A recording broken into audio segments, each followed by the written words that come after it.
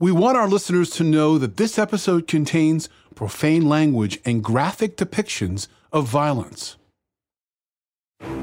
How long were you a member of NYPD? 38 years, 8 months, and 22 days. Don't cry. What happened to your parents? It's one of the most heart-wrenching 911 calls I've ever heard. 4-3 care. I have a child caller about 6 or 7 on the line, hysterical. She says she's there with her brothers who are 4 and 5 and someone shot her. 84. All right. They were just soaked in blood from head to toe. Like, get on the ground. How do you make them get on the ground? Point the gun at them. And she's begging, please don't hurt my children. Please don't hurt my children. Bam, they hit her. Then I heard shot. People who are destined to do something like that are destined to do it again. And you just can't allow them to walk around on the earth with everybody else.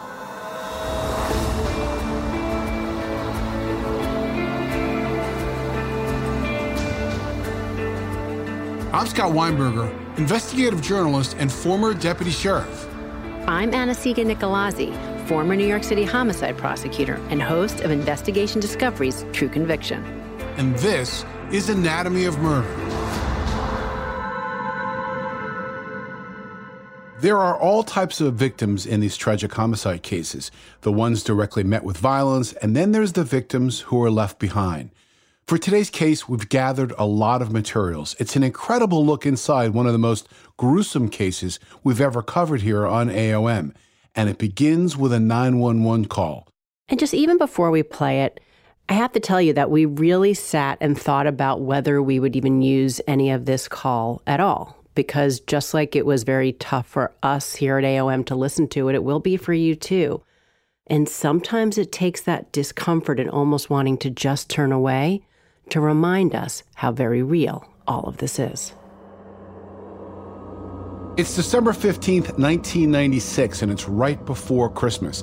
A 911 operator receives a call they will likely never forget. We received the audio in its original form, which was a cassette tape. We had it digitized. Here are portions of that dramatic call. Hello?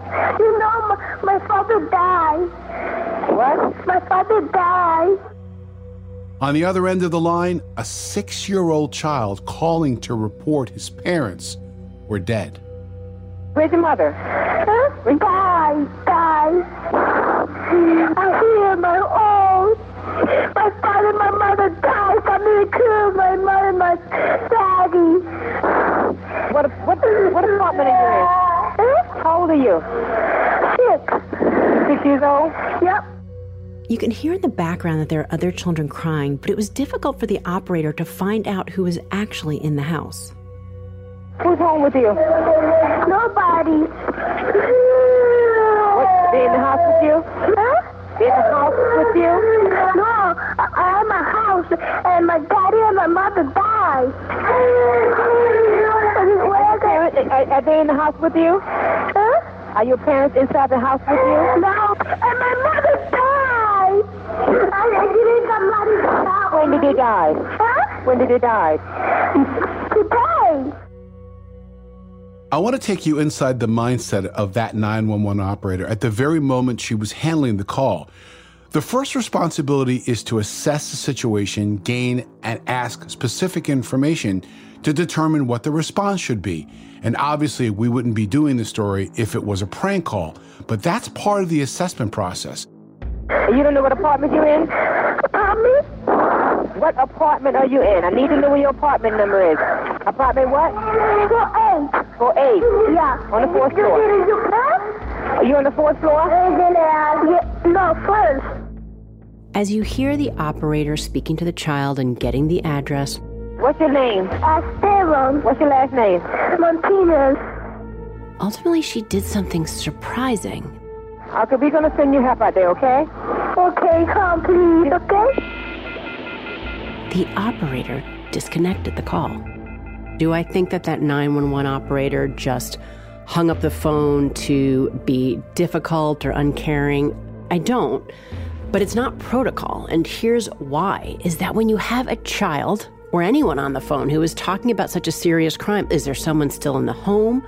If these children are alone, are they in danger? When you send out the police to the residence, will the child even answer the door? And can you help that child with some comfort through that process who maybe just experienced something horrific? Getting a call back, I'm trying it now, or you just sent it. And that's exactly why you also hear a supervisor call that child back only moments later. Hello? This is the police department. What happened? Let me speak to your mother. My mother died. And my father died. I don't got nobody here. All right, don't cry. What happened to your parents? I got two brothers here. How old are your brothers? 5 and 4. Okay, what happened to your mommy, baby? What happened? Somebody killed me. Okay, hold on. 43K, I have a child caller about 6 or 7 on the line, hysterical. She states she's there with her brothers who are 4 and 5, and someone shot her. 84. All right. You know, as you hear the operator going back and forth with the child, it is sometimes things that we see all the time when working with children. You know, this child had the wherewithal to pick up the phone. He can give his address and just rattle it off. He can give the basic facts. But there are things that his age really makes much more difficult for the 911 operator to understand and to put various things together. What are your brothers doing? Nothing, crying. They're crying? Yep.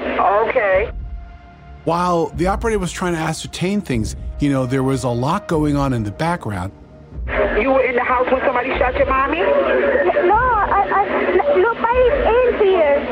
Okay, well, where's your mommy at? Died, and my father died too. They're coming now, okay? Don't cry, all right? They're there already, okay? Okay. All right, just stay on the phone with me, and when you hear them knock on the door, you open the door, but don't hang up the phone. You understand? Don't authorize. Okay? Okay. The police are sent out to the location, but the supervisor is staying with that little 6-year-old on the line. Well, where they in the bedroom? Huh? Where they at? In the bedroom? No. I I don't know where. Okay, where are they in the house with you? 34. Oh, everybody give me a second. I got this child on the phone. Let me know when you get to the door so that I can tell her to go to the door, please. All right, hold on. You hear your door knocking? Her responsibility is to get units there ASAP along with an ambulance, which in NYPD slang is called a bus. First units on the scene would have to assume that the threat is gone, and their primary mission is to get those kids and preserve whatever crime scene that await them. But when Esteban opened the door, they were shocked. Oh, shit, it's confirmed. NYPD respond. All right, test. Oh, shit.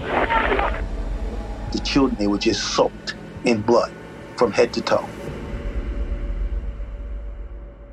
This is retired cold case investigator Wendell Stratford. Even the cops that responded were so distraught by what they were looking at because they couldn't tell that the children hadn't been stabbed themselves because of the amount of blood. When you walk into a scene like this, you try to maintain your composure the best you can. There's no doubt you'll have a lump in your throat. There's no doubt you're aware of what just occurred, and even on top of that, what was just witnessed by children. And you think about it for days, months, and perhaps years. It's one of the most heart-wrenching 911 calls I've ever heard. Everybody gets there, and they remove the children from the apartment, and they give them to a neighbor just to keep them there while everybody's responding and the ambulance to the apartment. With Esteban and his 2 brothers safely removed from this bloody crime scene, the work begins, which reveals why the young 6-year-old knew his parents were dead. His name was Esteban Martinez Sr. His wife, Linda, lie next to him. Esteban and Linda were bound hand and foot. Esteban had handcuffs on. Both of them, hands and feet, were bound with duct tape. They were shot in the head, Linda through the temple and Esteban through the back of the head. Linda and Esteban were not only shot, but they had also been tortured.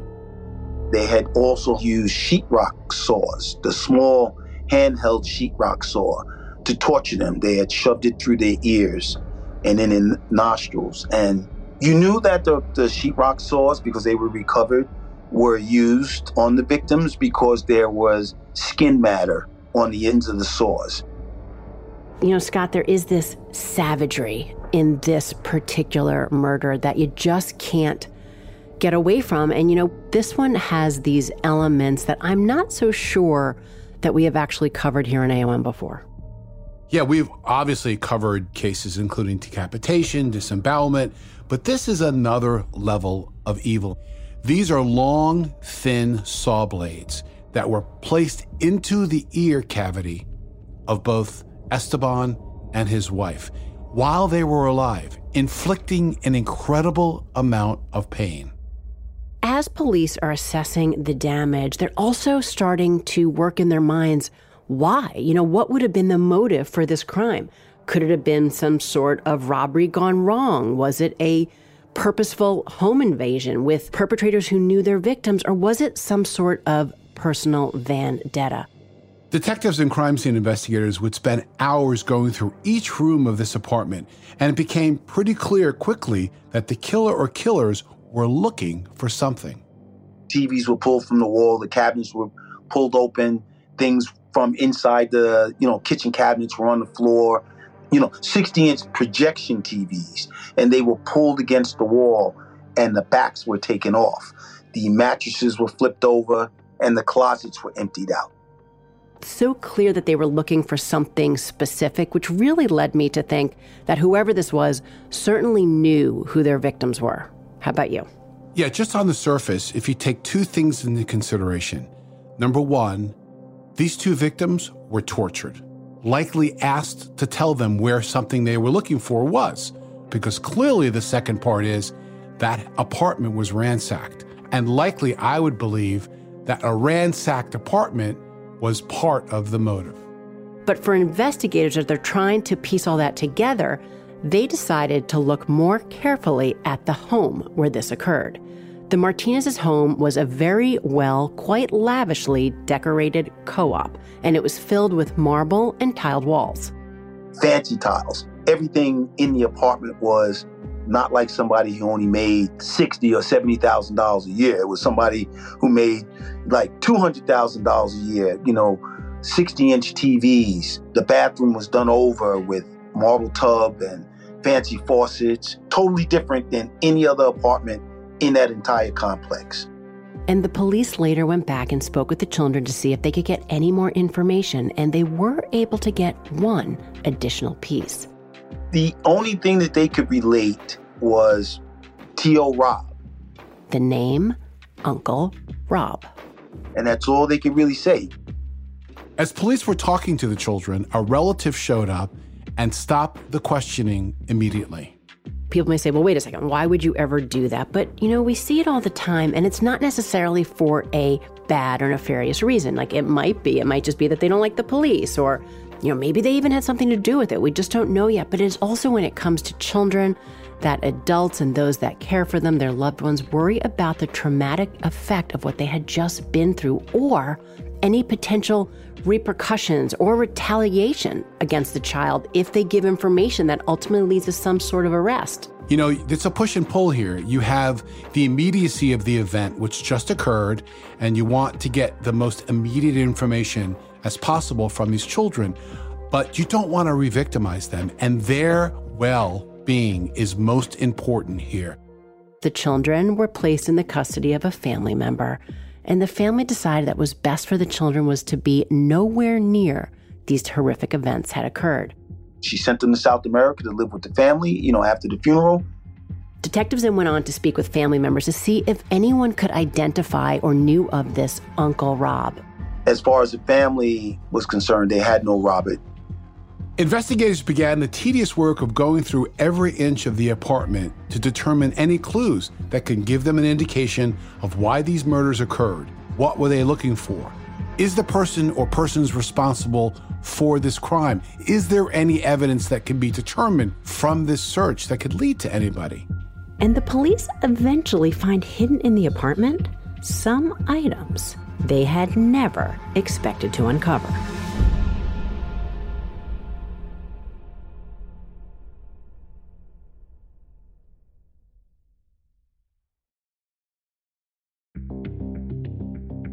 You've heard us use this word victimology before, and why it's so important to a case.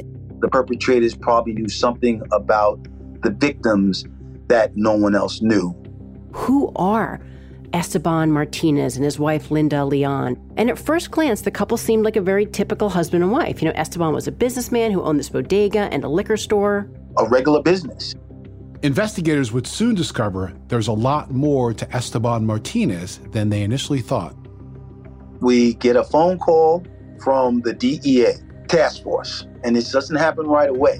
It happens maybe a week or 2 weeks later that Esteban was a subject of one of our wires in a drug dealing case, but they didn't share everything with the police department. It was a long-term investigation that they didn't want the NYPD to scare everybody away that was involved with it. They would not tell us targets they had that were involved with him. There definitely is this age-old adage that the feds and local law enforcement just don't really get along. And while I have not found that to be the case, it is for sure true sometimes. But, certainly for detectives on this case, the local detectives believed that the DEA thought at least that what they were working on was more important to them than these two people that were murdered inside their own home. They just felt that their $1 million case was worth a lot more than these two murdered people. So with the lack of sharing that was going on, still, we're not going to stop. So without any cooperation from the DEA, they opened an inquiry as part of this double homicide investigation. Because of what they found, they just said, you know what, we need to go back and do another crime scene run and research that apartment. Detectives decided they really wanted to go back through the crime scene, in this case their apartment, very carefully.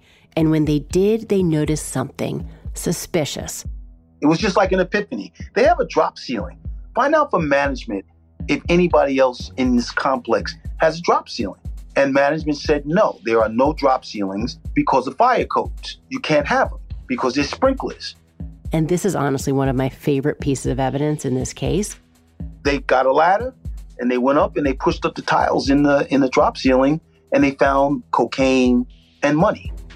Just think about it, Scott. It is one of those things that you walk back to the office and you're like, you are never going to believe to the other guys and girls in the office, like what it is that they found. But really, it's how they even determined a drop ceiling existed. They went to the super in the building and they said, hey, any of these apartments have drop ceilings? And they said, yeah, just one, the one you're in. Now that investigators completed their victimology on the two victims, they began to develop a timeline, speak to the people who worked with them and worked for them to try to determine where they were last seen alive and who some of their associates may have been. One guy came forward, and it might have been because he was so pissed off about what happened.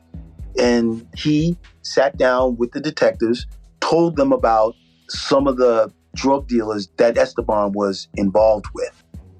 The DEA eventually reveals to the detectives that Esteban was involved with a South American cartel that was bringing drugs up from Florida all the way to the Bronx.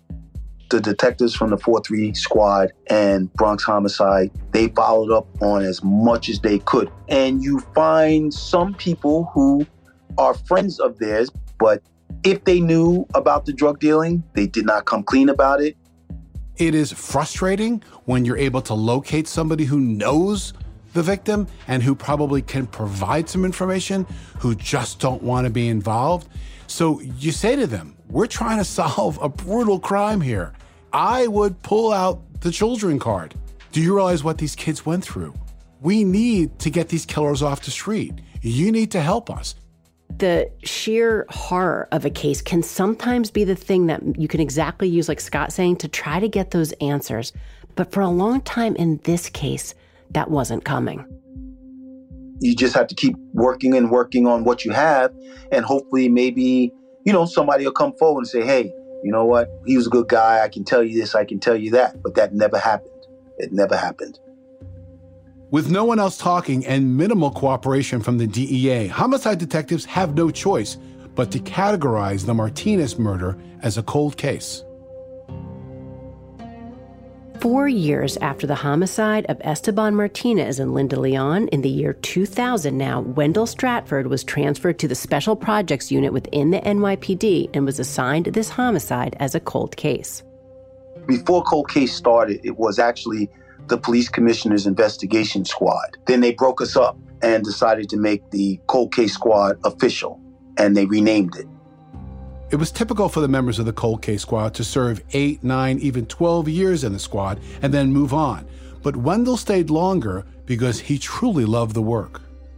It was rewarding. You can lock somebody up for a robbery or a grand larceny, and you'll never see that victim again.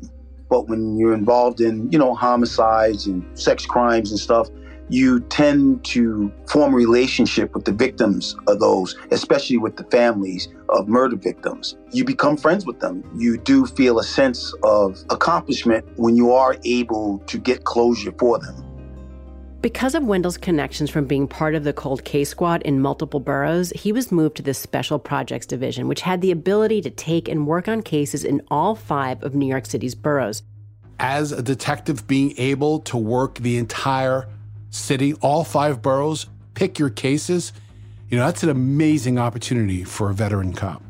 I got the case, I inherited, and, I just said, you know what, let me just look at this guy that came forward and see if there's anything else that he's willing to give to us. And I went down to Miami with another detective to, sit down and put a little pressure on this guy. And when they got inside his apartment, they quickly realized they weren't dealing with the typical informant. He didn't have any outward signs of income, but he was living like a millionaire. He had a boat, a real boat, big boat, like some 30-foot-something cabin cruiser. He's living in a high-rise condominium off the waterway in Miami. And that interview did reveal an important question. The witness told Wendell that Esteban was doing great things for them and had been laundering money, allegedly, for many years on behalf of the cartel.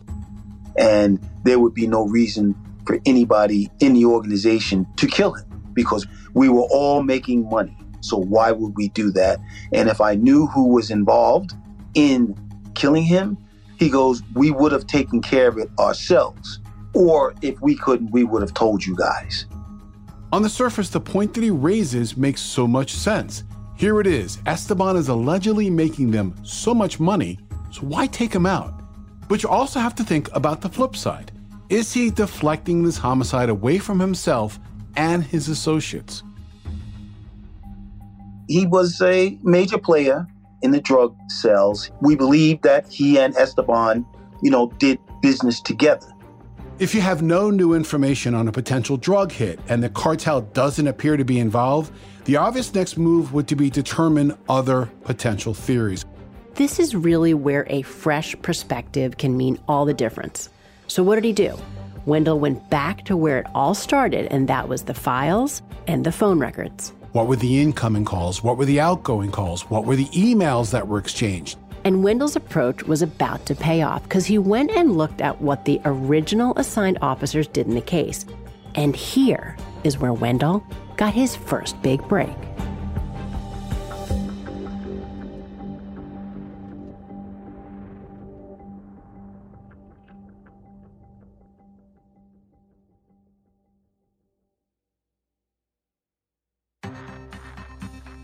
Part of the canvas, the original canvas, was to take down the license plates of all the cars that were parked on the block in front of their building and down the street.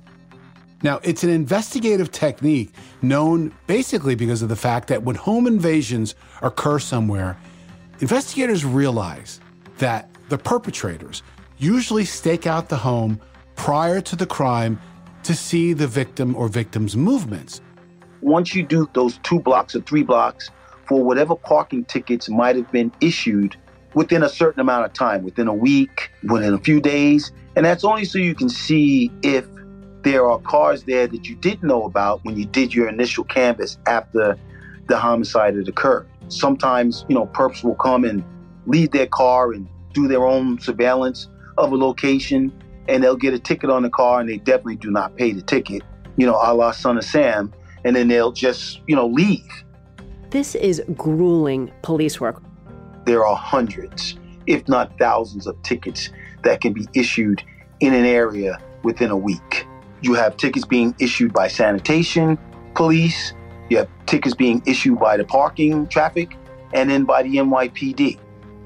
Picture someone sitting at a desk And whether they're doing it from computer printouts or the actual duplicate of the tickets themselves, it is just paper after paper and then cross-referencing and seeing if something stands out. And we're not talking about days. We are talking about weeks, months, and sometimes even years. 2 years, because back then, it's not like it is now. We had to do it by hand. It's time-consuming, but when you hit a match on some intel that you may have to match that vehicle, it could be gold. We're also looking at summonses that might be issued for loitering, just to get something to sink your teeth into. Just, you're looking for a needle in a haystack. He found 2 summonses that were issued to the very same car that came from Baltimore. While it wasn't a big red flag at the time, it became one when he cross-referenced them with Esteban's phone records. I find an inordinate amount of phone calls and pager messages and then phone calls to Baltimore. But it was like within the time of the homicide, within a week of the homicide, and a day of the homicide to the night of. And more than that, the calls were made up to an hour before this homicide. A little more investigation, I was able to locate one of the pager calls to the owner of the car that received the summons from Baltimore.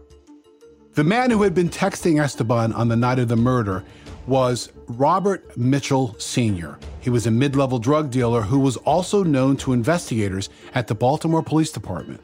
And the other was a nurse from Johns Hopkins. And we could not figure out what the story was between them, but some more correlating, we realized that the nurse at Johns Hopkins was also texting the criminal that Esteban was texting. And then it just started to fall in together. The nurse was Keisha Washington, who worked as an aide at Johns Hopkins in Baltimore. She had no criminal record and seemingly had been living a normal life. She lived with her family, with her mother and brother, her twin brother, who was in and out of the house, Kevin Washington. And she, seemed to have a pretty normal life, and we just couldn't figure it out. Wendell, who now, along with the detective from Baltimore, went to go speak with Keisha at Johns Hopkins, and they didn't want to give away their true intent, so he used a ruse to speak with her. We were sitting in the lobby of Johns Hopkins, and her supervisor had her come out. She had already been dealing with the detective in regards to child support. That's what the ruse was. It was child support. Wendell just couldn't make the connection between Keisha and Mitchell until Keisha said something that stopped him dead in his tracks. We're just talking to her, and, she said, oh, yeah, my baby's father, he doesn't pay, and I've been trying to get child support, and, maybe you can help us get to child support, and, blah, blah, blah. And we're like, okay, so what's your son's name? And so she tells us. It was just like, oh, Her son's name was Robert Mitchell Jr. Yes, now police know that Mitchell and Washington are connected, but I don't even think that necessarily means that Keisha's involved in this crime. I mean, even Robert Mitchell, they have these coincidences, but that's certainly nothing that I'm ready to write any sort of arrest paperwork on. Well, I think you've got a good witness at least, but she's a threat in this investigation, and with a case that's gone cold for so long, you got to get excited when you have something to go on. We looked at each other and we had to try and keep, a straight face. The detective from Baltimore, he just kind of gave us a look. What do you want to do now? We're like, you know what? Let's let it go. For Wendell, it's back to New York City and back to scrubbing through phone records and pager records. He pages Martinez. Martinez pages him back. Then 2 days later, he pages Martinez again. Martinez pages him back. And then a phone call comes in to Martinez from a 212 area code. And for those of you that don't know, that's an area code for Manhattan. Martinez calls that number back. We find out through investigation that Martinez meets Robert Mitchell at a hotel, and they do a drug deal. And as more connections are being made and starting to line up between Mitchell and Esteban Martinez, Wendell learns from the Baltimore police that there is a car that is getting summonses in the Bronx, that same car is also getting summonses in Baltimore. In front of the residence that Robert Mitchell calls home. And it's registered to Keisha Washington. And we're like, this is too much of a coincidence.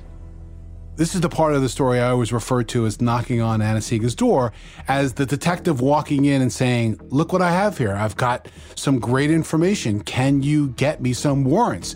Can you issue an arrest warrant? I spoke to the DA. She said, I need more. I need more. We're like, okay, no problem. And she says, if you get what we need, we'll send you what you need. Go back down to Baltimore. Go back to the hospital. We have Keisha come out again and sit with us. And we tell her who we are. And she looks at us. She goes, oh, this has nothing to do with my child support? And we go, no, but we think you have an idea what it has to do with. And she goes, no, I don't have anything in New York. I don't know anything about New York at all. And we go, okay, well, you know what? Do us a favor. We're going to go back to the Baltimore headquarters, and we want you to come there with us. At first, Keisha was hesitant about going to the station, but once Wendell showed her a picture of the Martinez family, that's the moment she realized exactly why she was being questioned. And this time, Detective Stratford's tact was very different. There was no ruse. He basically put Keisha Washington into an interview room, and it didn't take long before he basically laid out all his cards on the table. She's fidgeting and, she's all over the place, and she says, I just want you to know, that I'm a woman of God. I'm a born-again Christian. I'm saved. My sins have been forgiven by God. And I said, I want you to look at a couple more pictures. And I showed her individual photos of the boys. And she goes, well, who are those kids? I said, those are the same kids from the other photo I showed you. I go, do you remember them? And she goes, oh, they might look familiar. I go, well, how can they look familiar to you? And you just told us before you've never been to the Bronx. So she just sat there and looked at it. And, I told her, I said, listen, don't bullshit.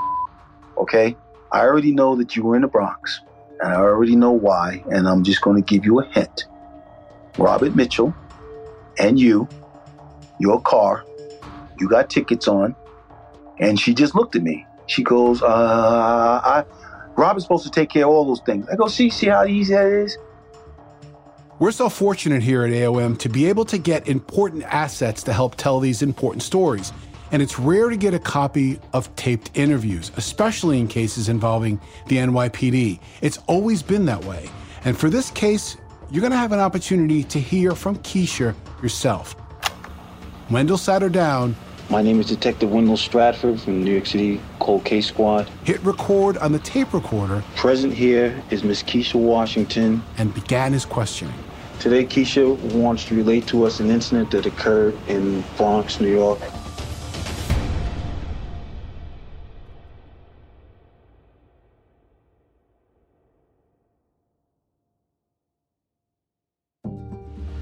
Well, it was December 96, months before time.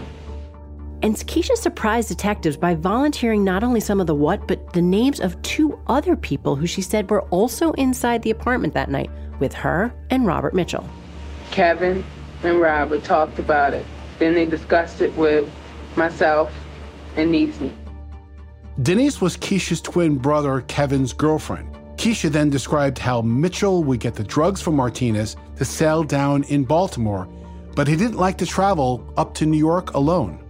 He would go to New York and he would buy drugs from this guy to come back home and sell them. That's how he made his money. And I go, well, how did you know that? She said, because he never liked to make the trip by himself. So one day he told me to come with him. And we drove up to New York. And the first time we went to the Martinez's apartment, she goes, I don't remember where it was. I just know it was some big apartment complex. And we went upstairs. And when we came back, the car had a ticket on it. And we left. And then she said the next time I remember going with them and we went to a hotel on the side of the highway. She said we did that twice. And we would meet him at hotels. And one time in a diner and one time in a hotel. Now remember that when speaking to police, young Esteban Jr., the 6-year-old, kept saying Tio Rob or Uncle Rob to the police. Well, in speaking to Keisha, she said that on one of the occasions they met with Esteban Martinez, he had his son. And he introduced Esteban to Robert as, oh, this is my friend. You can call him Tio Rob. It's two words. It is the Spanish word for uncle and then the name Rob. It is two words that each have 3 letters each. that are the thing that breaks this case wide open and starts to put all the pieces together to show that they will fit as police diligently amass their case. Now, in speaking to this woman years later, it's all starting to come together. But it was the next bit of information that Keisha told detectives that may have revealed a possible motive for this brutal double murder. Keisha told detectives about another time they went up to the Martinez apartment, recalling how jealous and angry Mitchell was about the lavish lifestyle that Martinez and his family were living. Robert just kept saying on their way back to Baltimore, you see all that money? You see how they're living? You see the furniture, the walls, the floor? You see the TV and the way they're dressed, the watches and the rings. Look at how this guy living. He says, I'm going back to Baltimore. I'm going to hustle to make ends meet to feed you and my son. And she said he just went crazy. He couldn't get it out of his head. He said, that guy is giving me peanuts. Robert Mitchell kept complaining about how Tone kept burning as far as the drugs. The weight wasn't right. Tones is a nickname for Esteban. And he was starting to lose money, so he got frustrated. That's when Robert Mitchell began to hatch his plan. So Robert and Kevin had a discussion about going to New York, seeing if he can get more money, seeing if he can talk to Tone as far as what he lost, as far as the money. They called Kevin and Denise, and now the four of them got together at Keisha's house to work out the details. What was your role in this discussion? My duty was to maintain the children as far as the killer. So over the next few days, they went shopping for supplies. They went out and got duct tape, handcuffs. They already had a gun. They got a backpack and something else to carry the supposed loot that they were going to get when they went to his apartment.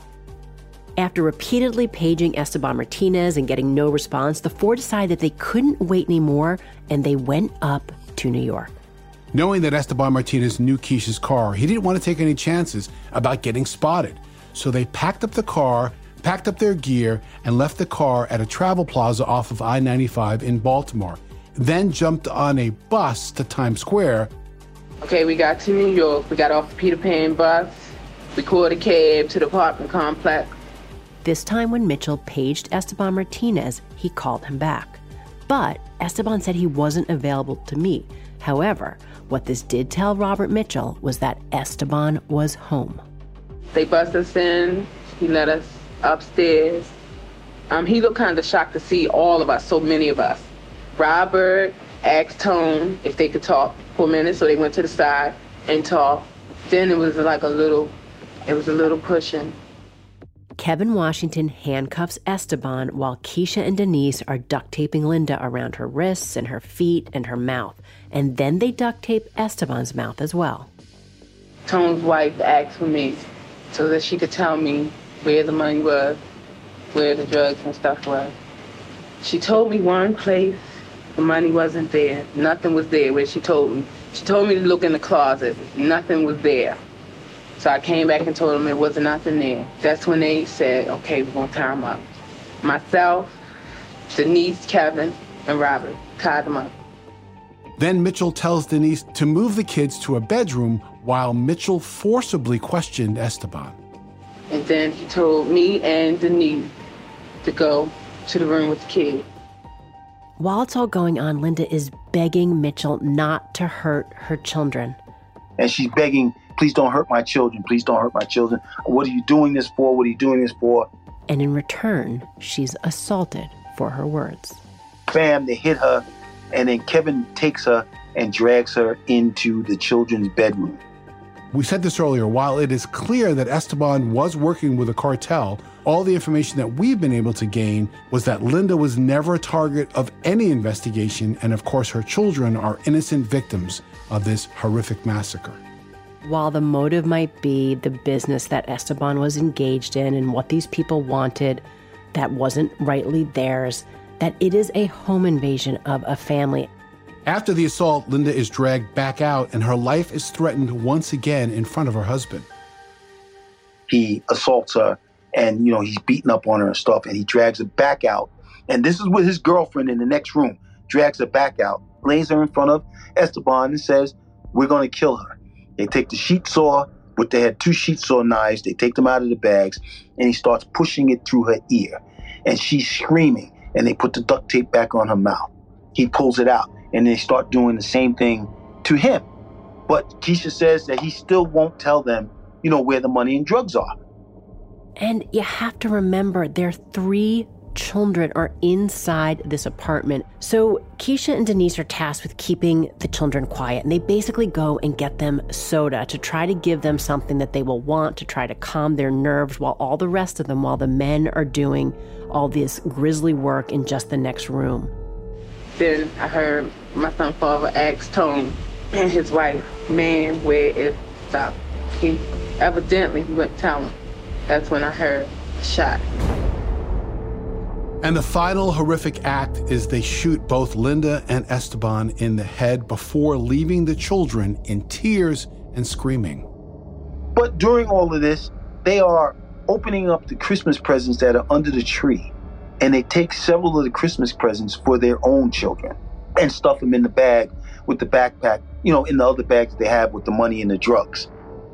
There are people on this earth who are capable of doing things like this in front of 3 small children. And you're hearing from them right here. This is their perspective. This is what they're telling us that they did. I think I'll just leave it there. Then, after we got the bag, we got the money and everything, they put all the drugs, the money in the bag. I had $3,000 that I found in my pocketbook. Then I turned around before we left out, and the children ran out the room. They saw their parents. They screamed. We ran down the steps.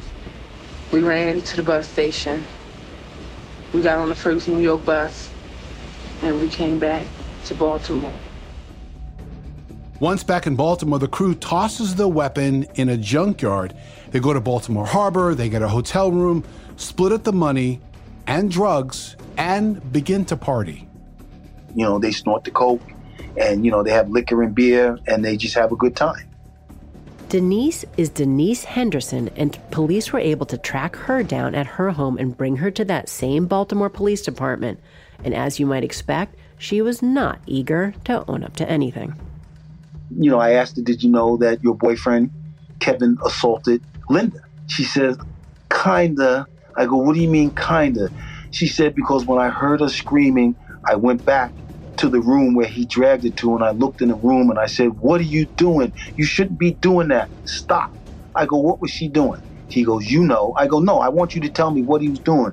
Well, he was messing with her. I said, messing with her how? I don't remember how. I walked away and I went back in the room with the kids, and I just wanted to leave. Denise essentially tells the same story as Keisha, but says Kevin had sexually assaulted Linda. After getting all these various statements, Wendell Stratford now goes back to the local Bronx district attorney, and this time the DA's office says he certainly has enough to get warrants and make arrests of all 4. When detectives went back to look for Kevin Washington and Robert Mitchell, they discovered that Kevin was already in jail on an unrelated charge. Fortunate for us, Kevin got locked up for a gunpoint robbery, so he was sitting in the Baltimore City jail.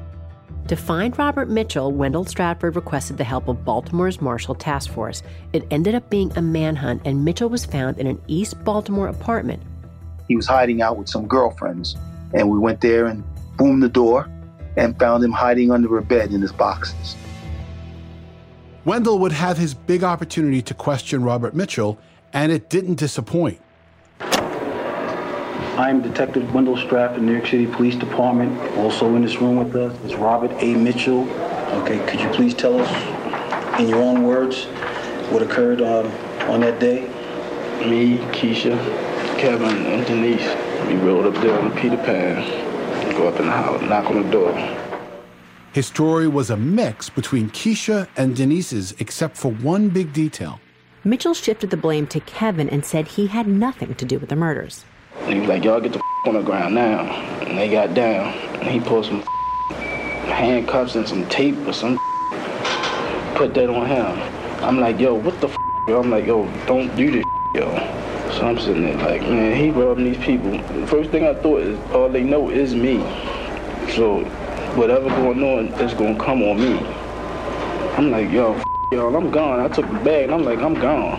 When I'm running out the door, I just hear something say, I just heard a bunch of shots, and I start running, and then they run behind the steps, behind me.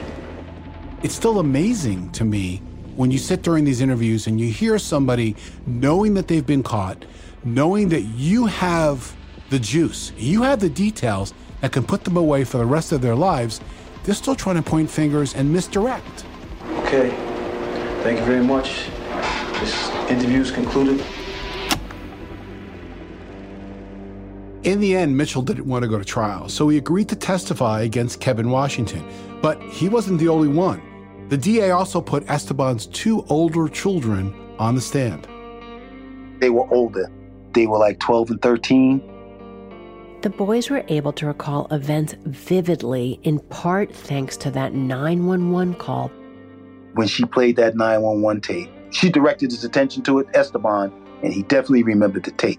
And people in the jury were brought to tears listening to that tape.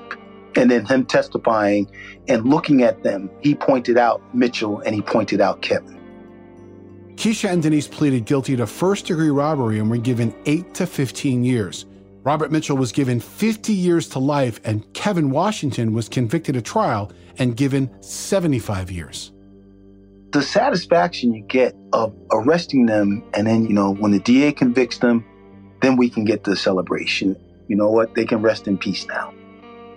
If we're talking about cold cases, we have to talk about the cold case detective in this case, Wendell Stratford. I asked a friend of mine how she would describe him, and she was one that worked with him a lot. And she used 3 words: diligent, determined, and tireless. And it is all those character traits about Wendell Stratford that helped him achieve justice for the Martinez-Leon family. Intentionally taking the life of another is murder, no matter what the victim may have been doing in their life and no matter what their status in society may be. And this case is a prime example of the very many victims of homicide. There is the actual victims, but then there's all those left behind, often with such incredible grief. I have to go back to the first time I listened to that 911 call. A 6-year-old with his 2 younger brothers trying to get help. Esteban Jr. should be around 26 years old today. My hope is, for his sake and the sake of his brothers, they have found a life full of healing and peace.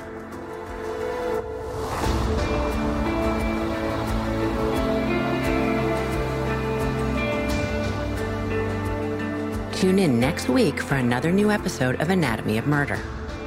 Anatomy of Murder is an AudioChuck original, produced and created by Weinberger Media and Frasetti Media. Ashley Flowers and Sumit David are executive producers. This episode was produced by Phil Jean Grande. So, what do you think, Chuck? Do you approve?